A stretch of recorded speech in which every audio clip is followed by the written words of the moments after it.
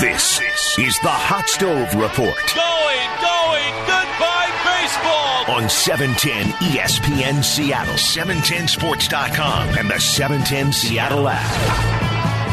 Hi, everybody, and welcome to another edition of Hot Stove for 2021. I'm Rick Rizzs along with Gary Hill, and the Hot Stove, Gary, is really heating up here in the month of February. The equipment truck loaded up last week and headed south to sunny Peoria, Arizona. And 1 week from tomorrow, pitchers and catchers report to the Valley of the Sun for another spring training. Tonight, we're going to have a chance to visit with Mariners Assistant GM and Vice President of Baseball Operations, Justin Hollander. Along with other special guests, we'll visit with Mariners Infielder Outfielder Dylan Moore. Had a breakout year last year. We'll also visit with Mariners Director of International Amateur Scouting, Frankie Thon Jr. We'll also have a visit with the play-by-play voice on radio for the Houston Astros, Steve Sparks. Always fun to visit with Sparky. And we'll also have our weekly chat with the one and only Shannon Dreher. Gary, the forecast for the rest of the week here in the Pacific Northwest calls for some chilly temperatures and even maybe a little bit later on in the week some snow. But right now I'm starting to warm up just thinking about the start of another spring. At least we have a little sunshine today. That's not too bad. As we sat here at the ballpark earlier today, the sun was out, which was nice. But, yeah, it's going to be a little warmer down south when we get there. And that's getting closer and closer, right? Just a handful of days away. Can't wait. Are your bags packed and ready to go? Yeah, my bags are gone. They're there. They're waiting for me. I tell you what, there's going to be so many great stories, and we'll talk about those stories with Justin Hollander. But, you get so pumped up at this time of the year. You can't wait to get down there and start to visit with the guys and talk about, how that ball club is going to look like this year after the 2020 season. Yeah, a lot of challenges, too, to begin. We'll talk a little bit about that with Justin is, just organizationally, there's so much work, especially for this year. I mean, there's always work that goes into getting spring training going and getting things ready and organized, but it's even more so this year with all the protocols and everything else. Just so much work going into it, and it'll be interesting to hear Justin talk about that. But, we were able to do it last year, get through 60, and the hope is, fingers crossed, as we move through this season, the conditions all around us, for all of us in real life, get better and better and better as we move through this thing. And I don't know, we'll see what the summer has in store for us. Yeah, hopefully everybody stays safe and healthy. We have a full 162 schedule here in 2021. So Gary and I are getting ready for spring training. We're going to get you ready, too, because we're going to visit coming up with Assistant GM Justin Hollander. We'll talk about what the 2021 Mariners are going to look like this year. Hot Stove continues right after this timeout. Back to more of the Hot Stove on 710 ESPN Seattle, 710sports.com, and the 710 Seattle Sports app. And welcome back to our first hour of Hot Stove with our very special guest, Mariners Assistant GM, Justin Hollander, and Vice President of Baseball Operations. Justin, thanks a lot for joining us tonight. We got an exciting few weeks coming up here getting ready for spring training. I can't wait. I'm so excited. It feels like the offseason went by in a blink, and I'm so excited, hopefully, to get to camp starting next week.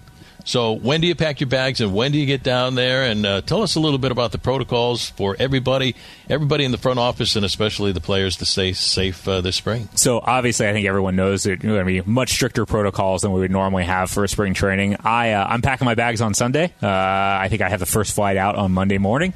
Really excited to get down to Arizona. Once we get there, everybody will go through an intake. They'll take 2 different COVID tests, and then they'll go home. And we'll sit and we'll wait until we clear. Yeah. Hopefully everyone clears by the 17th, which is our first day on the field for pitchers and catchers. And then once we get there, obviously it'll be a smaller group than normal in terms of staff around, a bigger group than normal for players. When we're at full capacity, we'll have 75 players in camp. That's the MLB limit this year. And then we'll have 75 staff members as well, which sounds like a lot. But when you start thinking about how many you usually have, it's much, much greater than 75. I would say it's closer to 100, 125 on a normal year. So we've had to make some changes and cut down on some auxiliary staff members and just make sure that, we're keeping it as safe as possible to limit everyone's exposure and try and get through camp as best we can. Without, we see in games all the time, minor leaguers come over and play in the ball games. How do you think that's going to affect things as we move through spring on the field? I think one of the biggest changes, we're not going to have split squads this year. And obviously those are the days when you see 30 or 35 minor league players come over and your regulars play 2 or 3 innings at each game, and then you split off and you have some of your young, exciting prospects finish the game. We just won't have that this year. There is no minor league camp going at the same time. So minor league camp is probably going to start sometime in early April after major league camp ends when the big league season starts. So we'll just proceed with one bigger group of 75. Typically we've had 63, 64, 65 players, so we've built a little buffer with 10 or so extra players to help us get through the days where you're back-to-back days and somebody fouled a ball off their foot or somebody's hamstring's barking or somebody's a little sore, just to give us enough bodies to get through the camp. Justin, you just talked about, what it's going to be like when you guys get down to Peoria, Arizona to get ready for spring training 2021. Tell the fans what it's been like over the last 3, 4, 5, 6, 7, 8 weeks to get ready for spring training, to get the guys that you want down there at spring training to take a look at what your ball club is going to look like this year. A lot of work. A lot of planning, a lot of contingency planning and contingencies for contingencies. We weren't really sure up until the last couple of days what the protocols were going to look like, what the limits would be, and really what the season would look like, both at the major league level and the minor league level. So Jerry is as prepared as anyone, and he's had 3 or 4 different series of rosters depending on if we have just the big leagues in an alternate site, if we have the big leagues in AAA, if we have all the full season baseball rosters, how we want to make sure we get the appropriate development spread out for all of our players, because it's not just the big league team, it's not just those 26 players, it's obviously your 40-man roster and then the other 150 players in your minor league system that you're trying to do the right thing for, and you're trying to best prepare them for not only this season but the rest of their career. So we've been planning a lot. Obviously still free agency is ongoing. It was a later market this year, a slower market than normal. So on top of the spring training protocols, this is usually a time of year where I kick my feet up and enjoy my family. Sorry, that didn't happen this year. We've been going roughly since the season ended with some form of off-season planning and 2021 planning, and we're still doing it today. You talk about the development, and the complication, of course, is last year you have a number of guys that didn't take the field in a game way. How do you go about thinking about that, and where you assign guys, and just the mechanics of that when you're thinking big picture and development? There are no right answers, and that's one thing that's been hard for a lot of us to struggle through is our experience and our intuition. In this area, we're flying blind a little bit because nobody's ever experienced what we experienced last year, which is just no minor league season. So how we approach development with what is a huge part of our future with Jared Kelenic, with Julio Rodriguez, with George Kirby or Logan Gilbert, one, trying to make sure that they are developed properly so that when they get to the big leagues, they're in a position to succeed. And 2, also for the pitchers, making sure that we don't break them. It's something that we have to deal with all over the system last year is coming to grips with the fact that if Logan Gilbert threw 30 innings last year and George Kirby threw 10 innings last year, you can't really pile on 140 innings to those guys this year in a responsible way and think that's a good long-term decision for them. So that has been a big part of our focus this year, both with our high-performance group, our medical and strength and conditioning people, as well as our pitching coordinators and pitching strategists, is just to make sure that we're being very measured and careful, because these guys are our future, and we have to be responsible with their development. Visiting with Mariners assistant GM Justin Hollander. Justin, when that 2020 season ended, it was one of the most unbelievable years in the history of Major League Baseball because of COVID-19, a 60-game season. When the season was over, there were some really positive things. Kyle Lewis, American League Rookie of the Year, and a couple Gold Glove winners, and J.P. Crawford and Evan White and Dylan Moore had a heck of a year. When the season was over, what was the number one thing on your checklist for you, Jerry, and the guys in the front office and ladies to get ready for spring training 2021? That's a great question. I think the biggest thing was continue the ascent that we thought we made last year. We don't want to go backwards. We want to keep going forward. I think if you had laid out all the things that happened between September of 2018 and October of 2020, everything in terms of our rebuild went about as well as you could have hoped. We made some really good trades, we think, to add young talent to the system. We had some internal surprises, some guys who were maybe better than we thought or ran with an opportunity and stepped up maybe faster than we thought. Some nice free agent additions like Dylan Moore signing on as a minor league free agent on a major league deal. Yeah. Austin Nola, who was a great piece of what we were doing, and we were able to trade and turn into 4 players. Like, those are all really positive developments for the long term of the Mariners. making sure that we made this opportunity about this offseason about continuing the opportunities to take advantage of the opportunities that we'd really done a great job of, in the draft, in free agency, in international free agency, in team building and roster building. So we really just didn't want to leave food on the table, for lack of a better way of saying it. This is kind of in the weeds, but I've been thinking about this. Dylan Moore is a great example. It seems like the last few years, as this process has gone on, you've always left a room on the 40-man at some point for players like Dylan Moore to see if they'll run with an opportunity. And, hey, look at what you have. I mean, that gets a little more tricky, right, as you accumulate talent onto the 40-man, and all of a sudden you're making really difficult decisions, which is where you want to be, frankly. But how do you think about leaving room for opportunity guys like Dylan Moore moving forward as this process continues and the 40-man really starts to burst? 40-man bursting is a good problem to have. Right. I think the best teams in the league are often the most talented and the deepest. It requires a lot of talent, not just your starting lineup, to get through a 162-game season and then what we hope is playoffs and World Series eventually. I don't really believe that you can block opportunity. The best players tend to rise, but I do think innings and at-bats are the most valuable thing we can provide players, and being cognizant that if we believe in someone, we have to carve out some sort of role for them to get those innings and at-bats. As you remember, Dylan Moore was late to summer camp last year, only really played for 3 or 4 days before the season started, and didn't play right away once we got into the season. He was still building up strength, and his ascent last year is a product of his own hard work, his own talent, and also the opportunity that we were able to give him. We're going to enter a phase at some point where those opportunities become less. I think that's this year. The bar will just keep getting higher and higher and higher and higher. I don't think there is a right answer from a 26-man roster how to design opportunity, but each individual player, we spend a lot of time thinking about what is their present role, what's their upside, and how we can help them achieve that upside. It's a little different for everybody. Dylan's a great example. Yep. His opportunity came because he's so versatile. Yeah. He can do anything on the field.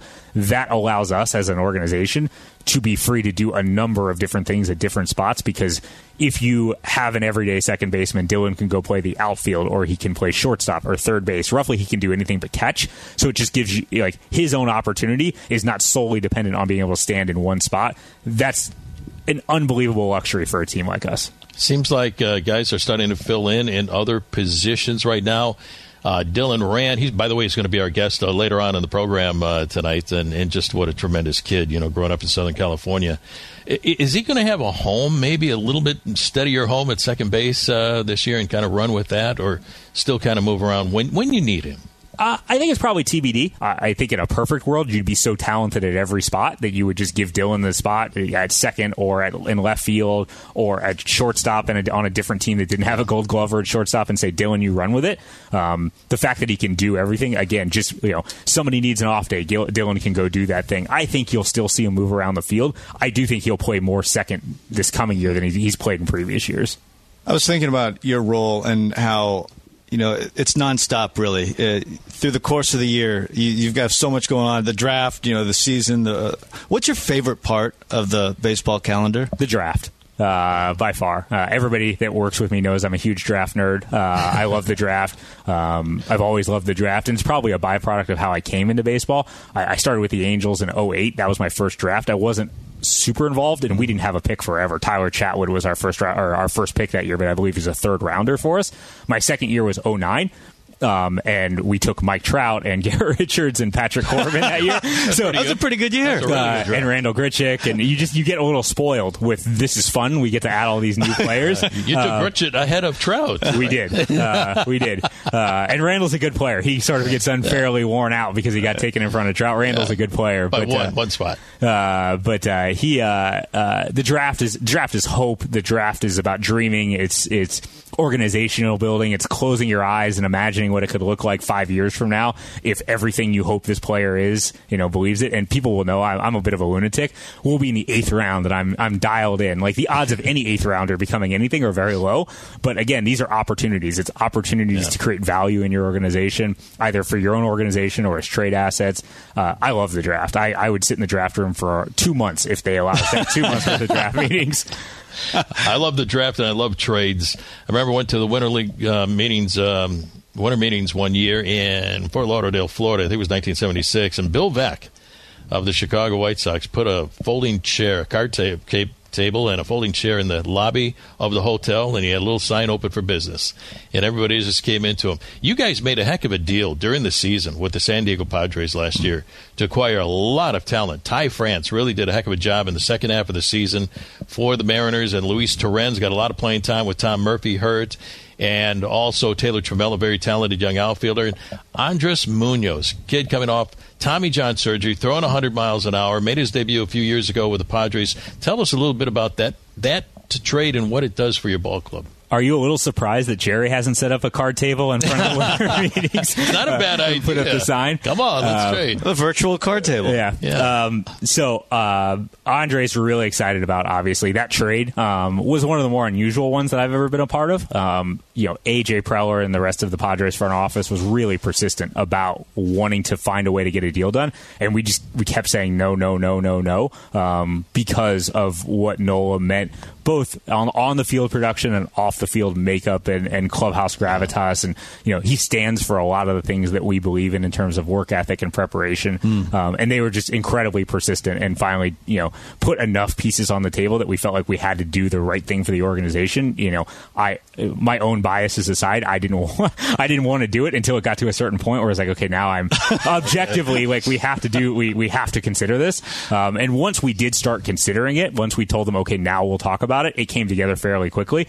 But it took a while to get us there because of how much we love Nola and how much he brought to the table. Yeah. In terms of Andres, huge upside. I mean, I think people forget how young he is. He's just 22. He debuted at 20.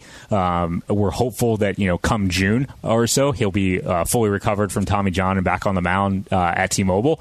And you can put any number you want on his upside in terms of, what his ultimate ceiling would be. He throws 100, 102. He's touched 104 before. He's got a wicked slider. He has every characteristic you want from a wipeout dominant closer. And to be able to get him in this type of deal, it was, again, a cherry on top and just couldn't say no.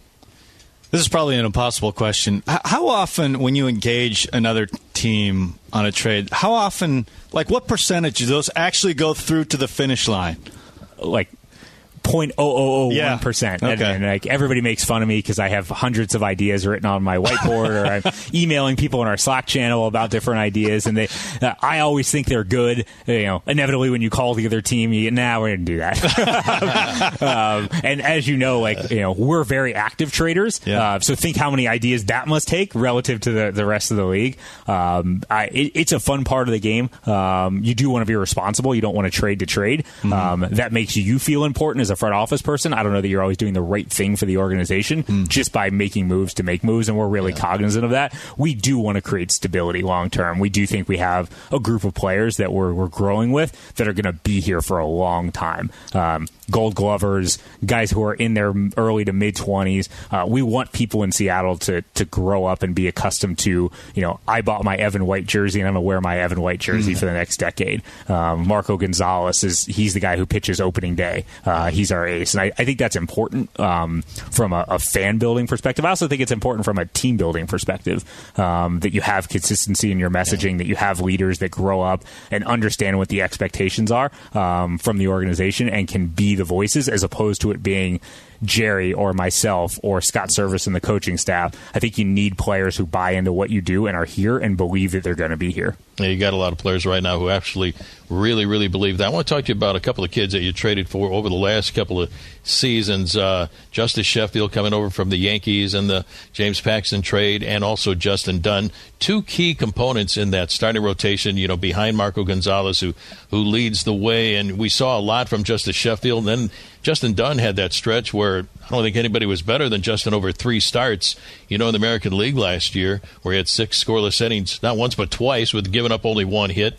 What's it like for you and Jerry to see those kids come over from another organization? You throw your philosophy and your work ethic. They already have a work ethic, but you see their progress and do what they did last year, knowing that they're gonna be here for a long time. What's that like for you? I couldn't have been happier for Justice. Coming off of the struggles he had in the previous season, I think he felt the burden of I'm replacing James Paxton in a lot of ways in 19. And for him to come out and do what he did and add the two-seamer and really just the confidence, the swagger, he's over-the-top competitor. Just watch what he did and how he grew last year. It was awesome. I've never been a part of something like this with young players before. We never did it when I was in Anaheim, and we hadn't done it when I got to Seattle either. So to see young players mature and grow is really fun.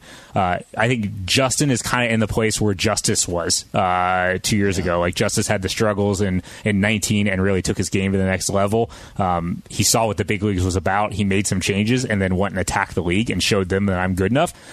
Justin navigated really well last year. He showed that he's a competitor and he wants to compete, even without his best stuff, even without his best command. And I think you'll see a much better, more equipped version of Justin Dunn to go out and compete in the big leagues this year. Visiting with assistant GM Justin Hollander here on Hot Stove. We'll be back with more with Justin as Hot Stove continues right after these messages.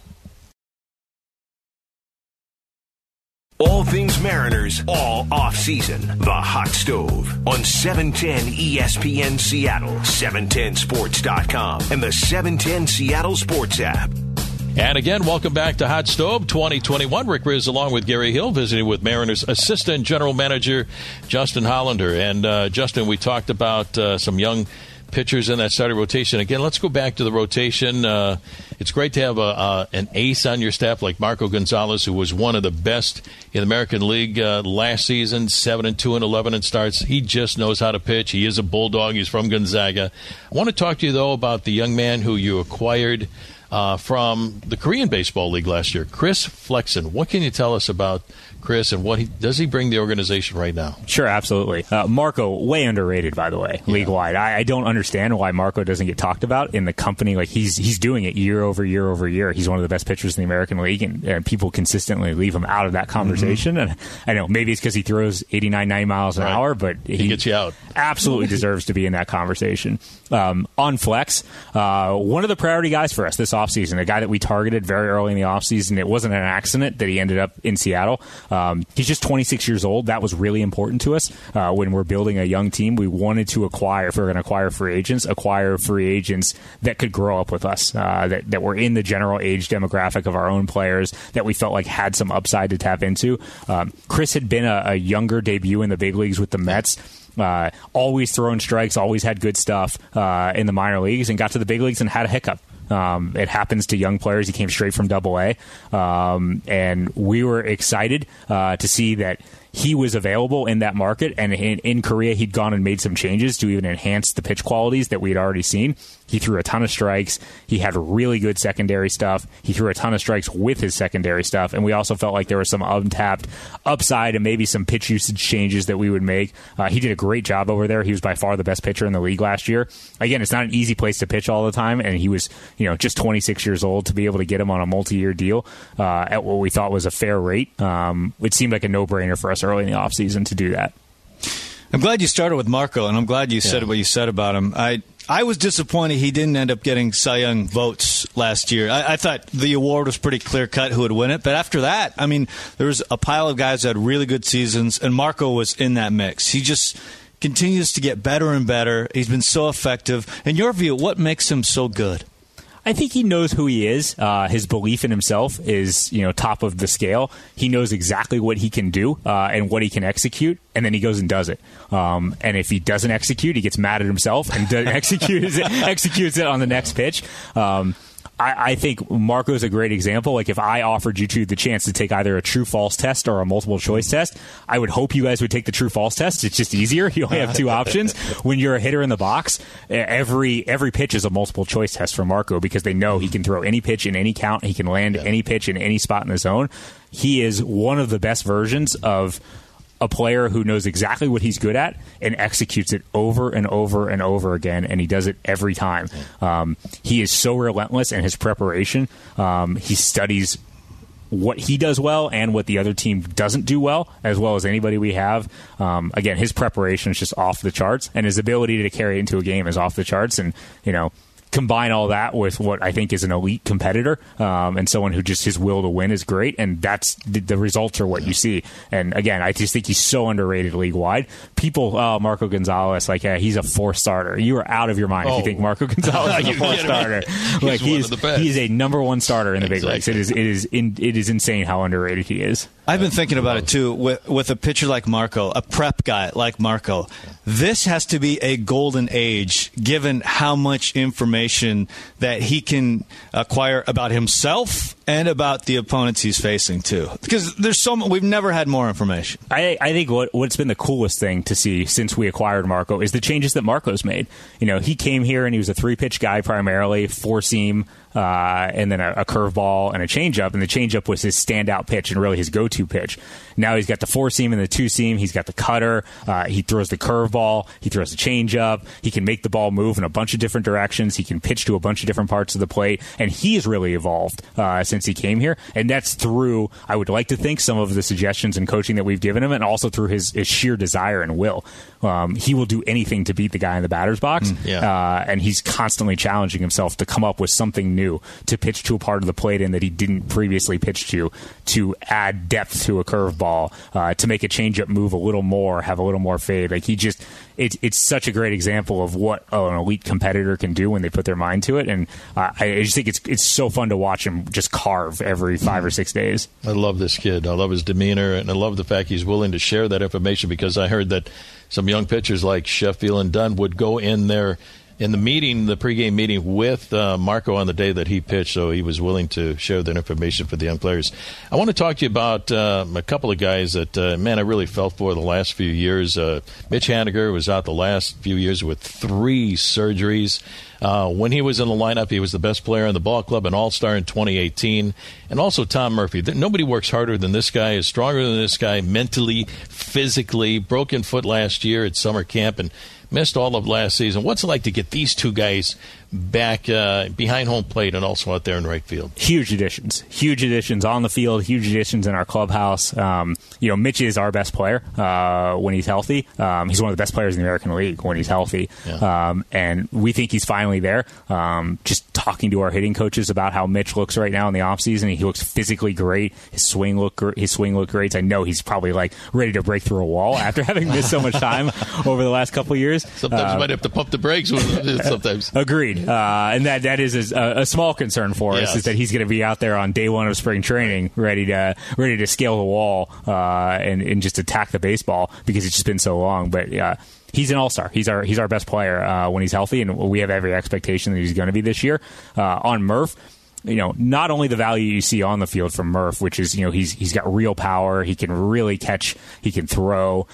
He helps lengthen our lineup. I think what people don't see is, just what we touched on with Marco, the preparation. Murph's the best I've ever been around about preparing, coming into a pre-series meeting with a starter or with the entire staff and having a game plan for each guy and being able to carry it into a game. He really buys in to the resources that we have. He brings them to life for the pitchers, and he makes them stick with it in the game. And that's, there's just a ton of intangible value in what Murph brings to the table. And I think, Murph's another guy. We talked about Dylan Moore earlier. Murph never really had opportunity when he was in Colorado, and then obviously his brief stop in San Francisco.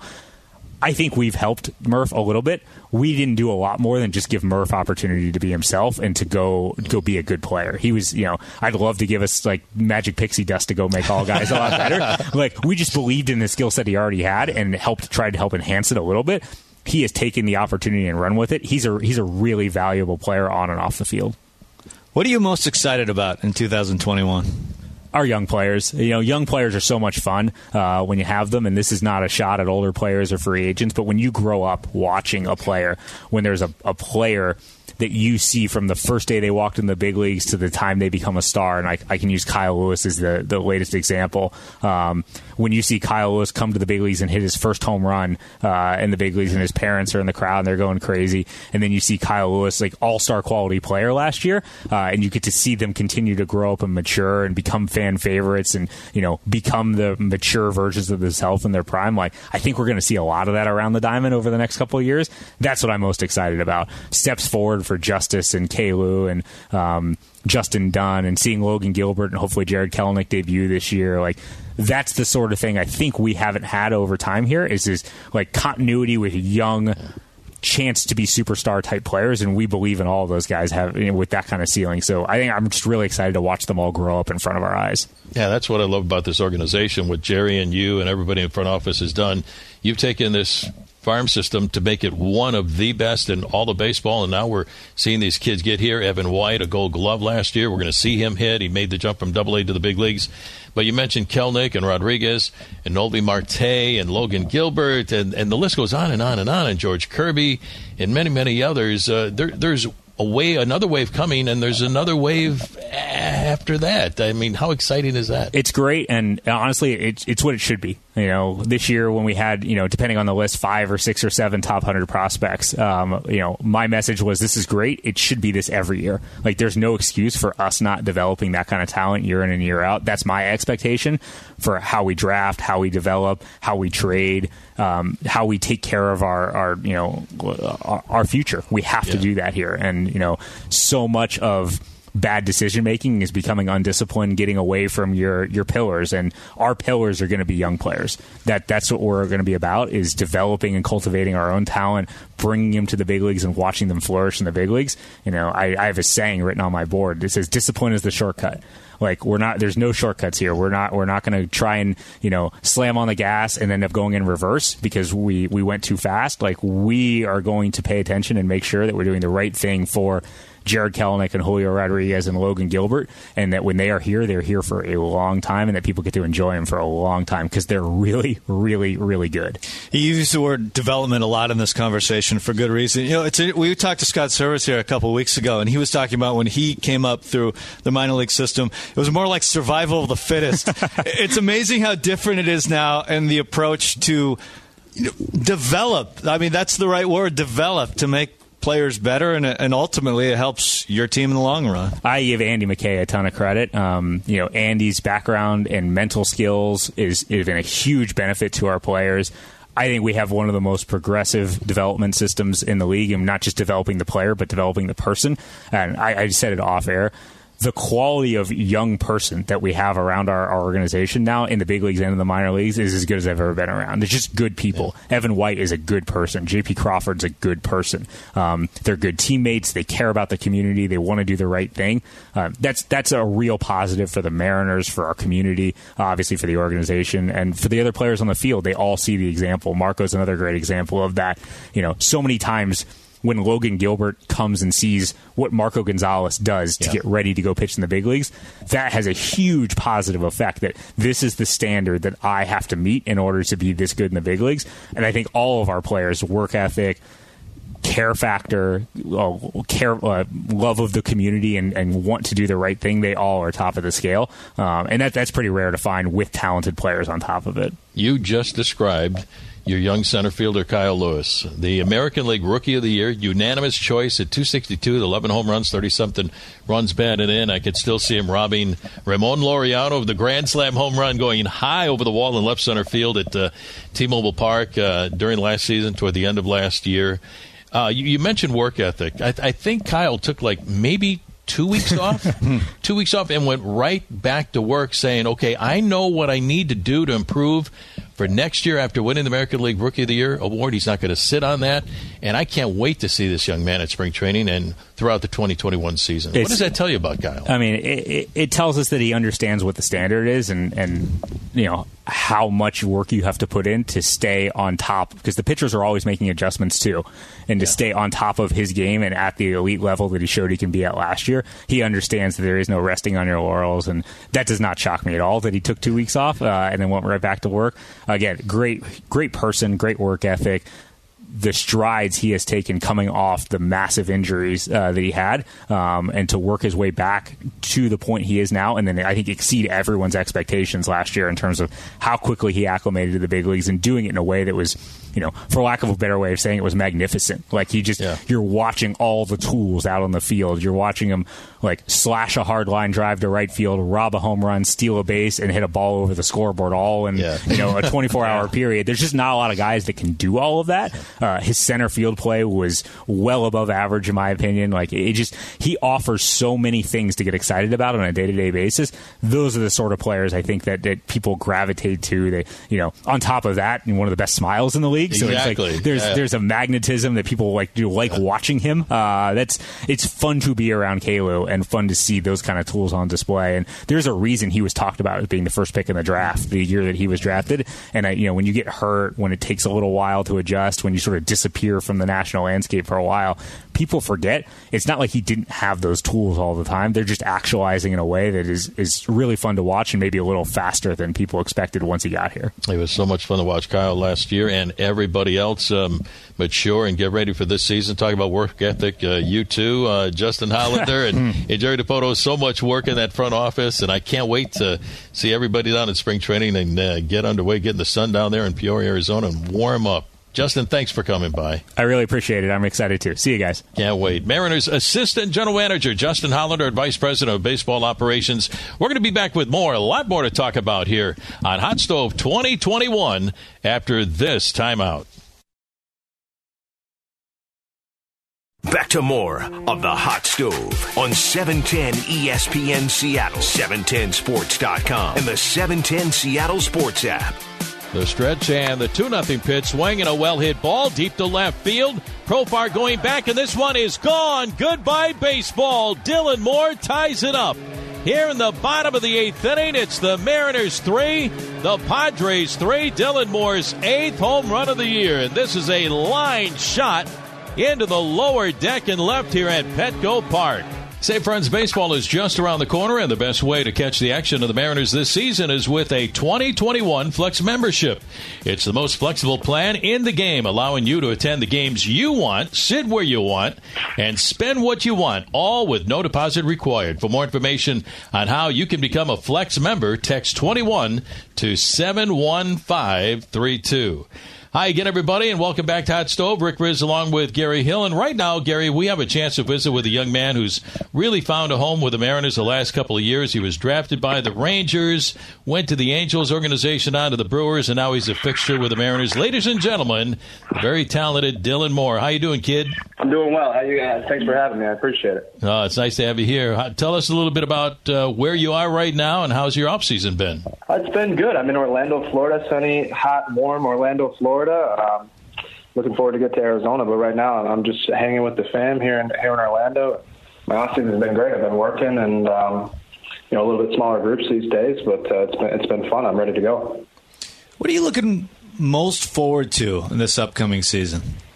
I think I speak for everyone when I say that it's time for the Mariners to win. We put together a good ball club of some young guys and like a core group of guys, and now we kind of got to put a full season together. It starts with the leaders that we have and Marco on the pitching side and Kyle Seager, teaching us how to play the game right, and kind of going through those aches and pains of a rebuild, so to speak, and now it's time to win. So I'm looking forward to having a solid season with the guys and kind of being a little bit selfless and looking forward to playing together as a team and winning as a team. I thought you had a heck of a year last year, Dylan, after you missed summer camp because of a COVID-19 positive test. Then you got ready for that 2020 season, and then you had to sit out the first 4 games. You finally got in there in game number 5 and really had a good year. How were you able to get through that and put together the season you had last year? Well, I knew with the work that I had put in the previous offseason combined with what I had learned from my rookie year, 2019, I knew that all I needed was a chance to show that I could be a consistent everyday player. And so, I just kind of waited patiently for my chance. And you're right, there was a little bit of, a bump in the road in summer camp. And then, that first 4-game series, I wasn't able to get in the game, but I knew I had to be patient and waited for my opportunity because I knew when it came, I was ready to go because I had worked my butt off to become a better baseball player overall and kind of, just get better at what I wasn't good at the previous season. And so I just kind of went for it when I got the chance, and it ended up working out for me. It's really amazing looking at your year last year. I mean, you played everywhere on the infield. You started everywhere on the infield. You started everywhere on the outfield, and that was in a shortened season. What do you do to try and stay sharp and be so good at so many different spots, seemingly just going from one spot to another without missing a beat? Yeah, it's tough. I found a little bit of a pretty good balance in between. I can try to get some early work in the outfield and then do my infield with all the guys, or vice versa if I'm playing the outfield. But you kind of just you got to take it day by day and kind of see where you are, see where I'm at in the lineup, and then kind of go from there. Because I don't want to overwork myself too much in a shortened season. I found maybe I was doing a little bit too much, so I kind of backed off and made it. Day by day, if I was playing the infield, work more infield, outfield, likewise. So over the course of 162 here coming up, I'm ready for whatever, and I got to strike a good balance to be able to play day in and day out. Visiting with Mariners infielder, outfielder Dylan Moore. Dylan, what has Jerry DiPoto or Scott Service told you about where you may be getting more of your at bats this year? Will it be at second base or out in left field or the outfield? I'm not really sure. I think that I'm going into spring training trying to win a spot. I think that being pushed by players on the same team to win a spot makes us better. And I think that I'm going in with the mindset that I don't want to be handed anything. I want to be deserving of the spot that I am given. And so I'm ready to go. I'm ready to go at second. I'm ready to go in the outfield. I'm ready to go wherever. So. And that's kind of what's made me a valuable player, is I can do all of that. But I'm just going wherever they want me. I'm a baseball player. Wherever you put me in the lineup, I just want to hit and play well. And then, like I said earlier, help this Mariner team get back on the winning record. Okay, so when you are sitting down in the off season and you're getting ready to make your glove order for the next year, which I assume you've already done, how many gloves do you end up ordering for yourself? Oh man, I mean, I have to have at least 2 for the infield and at least 2 for the outfield, kind of depending on where I play. But I was hesitant to get a first baseman's mitt this year because that guy over there is pretty good. And, yeah, we won't be needing a lot of help over there, but. I do have a first baseman's mitt, and the only mitt I probably don't have is a catcher's mitt. I probably will try and stay out of that realm. But I got many gloves, and I got to keep track of them all and just be ready when my name is called. You didn't order a catcher's mitt just for fun? Why not just throw another one in the bag? No, because I think that fun would turn into, hey, we need an emergency catcher, Dylan, you're in there, and then something bad might really happen. Yeah. You don't want to go back there. You don't want to go back there. Hey, let's talk about gloves, and in particular, Gold Gloves. You had a Gold Glove winner on your left, and Evan White as a rookie winning the Gold Glove last year, and also on your right, there's a Gold Glove winner. He won his first Gold Glove, J.P. Crawford at shortstop. What's it like playing between those two guys, when you're out there at second base, and how much have they helped you defensively? Oh, man, it's awesome. It's really awesome. Those two guys are very deserving of that award. I was very happy, to see that they got those awards. Tremendous work ethic they have. And, it's awesome. The defense is a huge part of the game that often gets overlooked. And I think to have a guy at first base who can pick it, who can throw it, who can really command that part of the field, I think is a big help, especially when we're trying to make plays, that are not routine and the throw may not be, right on the money. We know that we can kind of let it go if it's a close play, and it's a game changer. He can pick it out of the sky as we've seen, and it's definitely a game changer. And JP, he's come a long way, and Bones helped him out a lot, and I've seen the changes, and he's done really well, and we're all really proud of him, and it's really fun. I think that a lockdown defense as short, all around, and especially those two guys who obviously won Gold Gloves. It's a big part of the game, and it can save a lot of runs for the pitchers. It's really been fun to watch your development as a hitter, and you had quite a season last year. What do you attribute to your development as a hitter? What's been your biggest key? Just trying to keep it simple. I think the biggest thing that I did was there was a little bit of swing and miss in my 2019 campaign. I was surprised by maybe how sharp, how quick the pitches were, with the spin rate and everything. And so I kind of just told myself I need I need to be able to hit the ball with more consistency because I knew that when I did that in my 2019 campaign, I hit it hard and I was able to hit for extra base hits and home runs, but I just wasn't doing it consistently. So I kind of just made my bat path a little more direct to the ball, and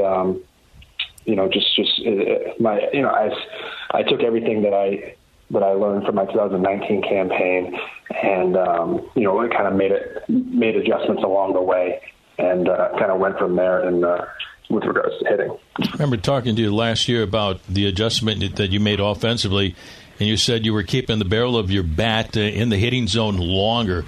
Now, who helped you with that, and what did that allow you to do, Dylan? Yeah, that allowed me to, D. Gordon, he's also an Orlando fellow. He helped me out a lot over the summer and last year during the off season. And he's a contact guy, and I knew I wanted to head more into that direction. And he helped me out a lot. He's a great leader and a great friend. And just you want to increase your opportunity for your margin of error. So staying in the zone longer would help me kind of ride out some off-speed pitches, and also being shorter to the ball will help me get to those 99-mile-an-hour fastballs. Visiting with Mariner Dylan Moore. Dylan, last year we saw Kyle Lewis win the American League Rookie of the Year award, a unanimous selection. We saw Justice Sheffield and Justin Dunn in that starting rotation. Evan White at first base. We saw you really come on strong last year. What are you seeing right now in this Mariners organization as far as the young players getting their way to the big leagues? Oh man, there's just so much room for growth. I think that we have a good mix of the young guys who are hungry and who have gone through the struggles and understand kind of what they need to do and in order to play at this level and have success at this level. And so I see, what I see is a lot of guys who are hungry to learn and hungry to get better. And, that's a great thing to see. And when they have success, it's deserving. And, you go through this game long enough to have, obviously it's a game of failure. And so you fail a lot, but to see them succeed and to see all of us kind of succeed together and forming this group of guys that becomes a team and we can move forward together, I think it's really awesome to see. And I'm very excited. I was recently talking to some of the number guys in the organization, and they just gushed about you and what you've been doing. How much do you pay attention to analytics and lean on that stuff and what you do hitting? Besides looking at my own swing, if maybe I see something or the coaches see something that we should work on, the analytics side of it, I kind of lean towards what the opposing pitcher will be featuring, what he'll be throwing, what his tendencies are, stuff like that.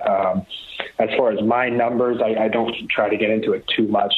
And kind of just let those fall where they may. And obviously, you'll know if there's something, if your K rate is super high, obviously we got to fix that. But when they dive too deep into the numbers, I think that's thinking a little bit too much for me. But I will get into a lot of the analytics on the pitching side, kind of like maybe their spin rate, if we need to get on top of this guy more because, he only throws 90, but he's got a high spin rate and looks harder, stuff like that. I think that I'm more analytically involved on that side of the ball. Dylan, last year in the 2020 season, you guys played a shortened season, 60 games in the midst of a pandemic. The Mariners marketing department really did, I thought, a heck of a job. They did their best in a tough situation to create some kind of an atmosphere at the ballpark with no fans. You had the faces of the fans on cardboard cutouts and the crowd noise and everything. What was it like playing all those games with no fans in the stands all of last year? It was definitely interesting. It was really cool to see every time we came back from a road trip how many more cutouts there were in the stands. It kept growing, didn't it? We almost filled that whole thing up. Yeah, I know. We almost filled the whole thing up, so I think that was really cool. With the fake crowd noise, and all that stuff, and I think it allowed. Another thing it allowed was there was a couple more cameras put around with different views of the game. And I thought there was a couple really cool shots. That camera running up and down the left field line, and then the one right behind the dugout that's rolling back and forth. I think that created a new, consequentially with no fans, it created a new kind of viewpoint for the fans at home, and I thought that was really cool. That was a pretty cool feature. Absolutely. What would you like to tell the fans about this year's ball club coming up? Oh man, I hope to have them back as soon as possible. Obviously, you want it to be safe and healthy for everyone, obviously, but man, I'm excited. I'm really excited to kind of show what we got. I think this town deserves more of a winning culture, and I hope that we can. I'm confident that we can bring that back to them. And they're very loyal fans, and it's kind of the only place up there. We're kind of far away from everything, but so those guys are pretty loyal, and we want to give them a good ball club and a lot of wins and exciting baseball, so that they want to come back to the ballpark. But I would just say everyone stay healthy and stay safe, and we'll see you when we see you, and then hopefully we can turn this thing around.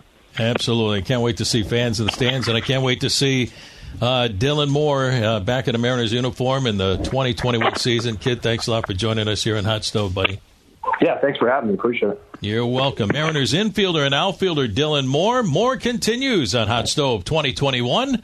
I'm Rick Rizzs along with Gary Hill. We'll be back right after this timeout.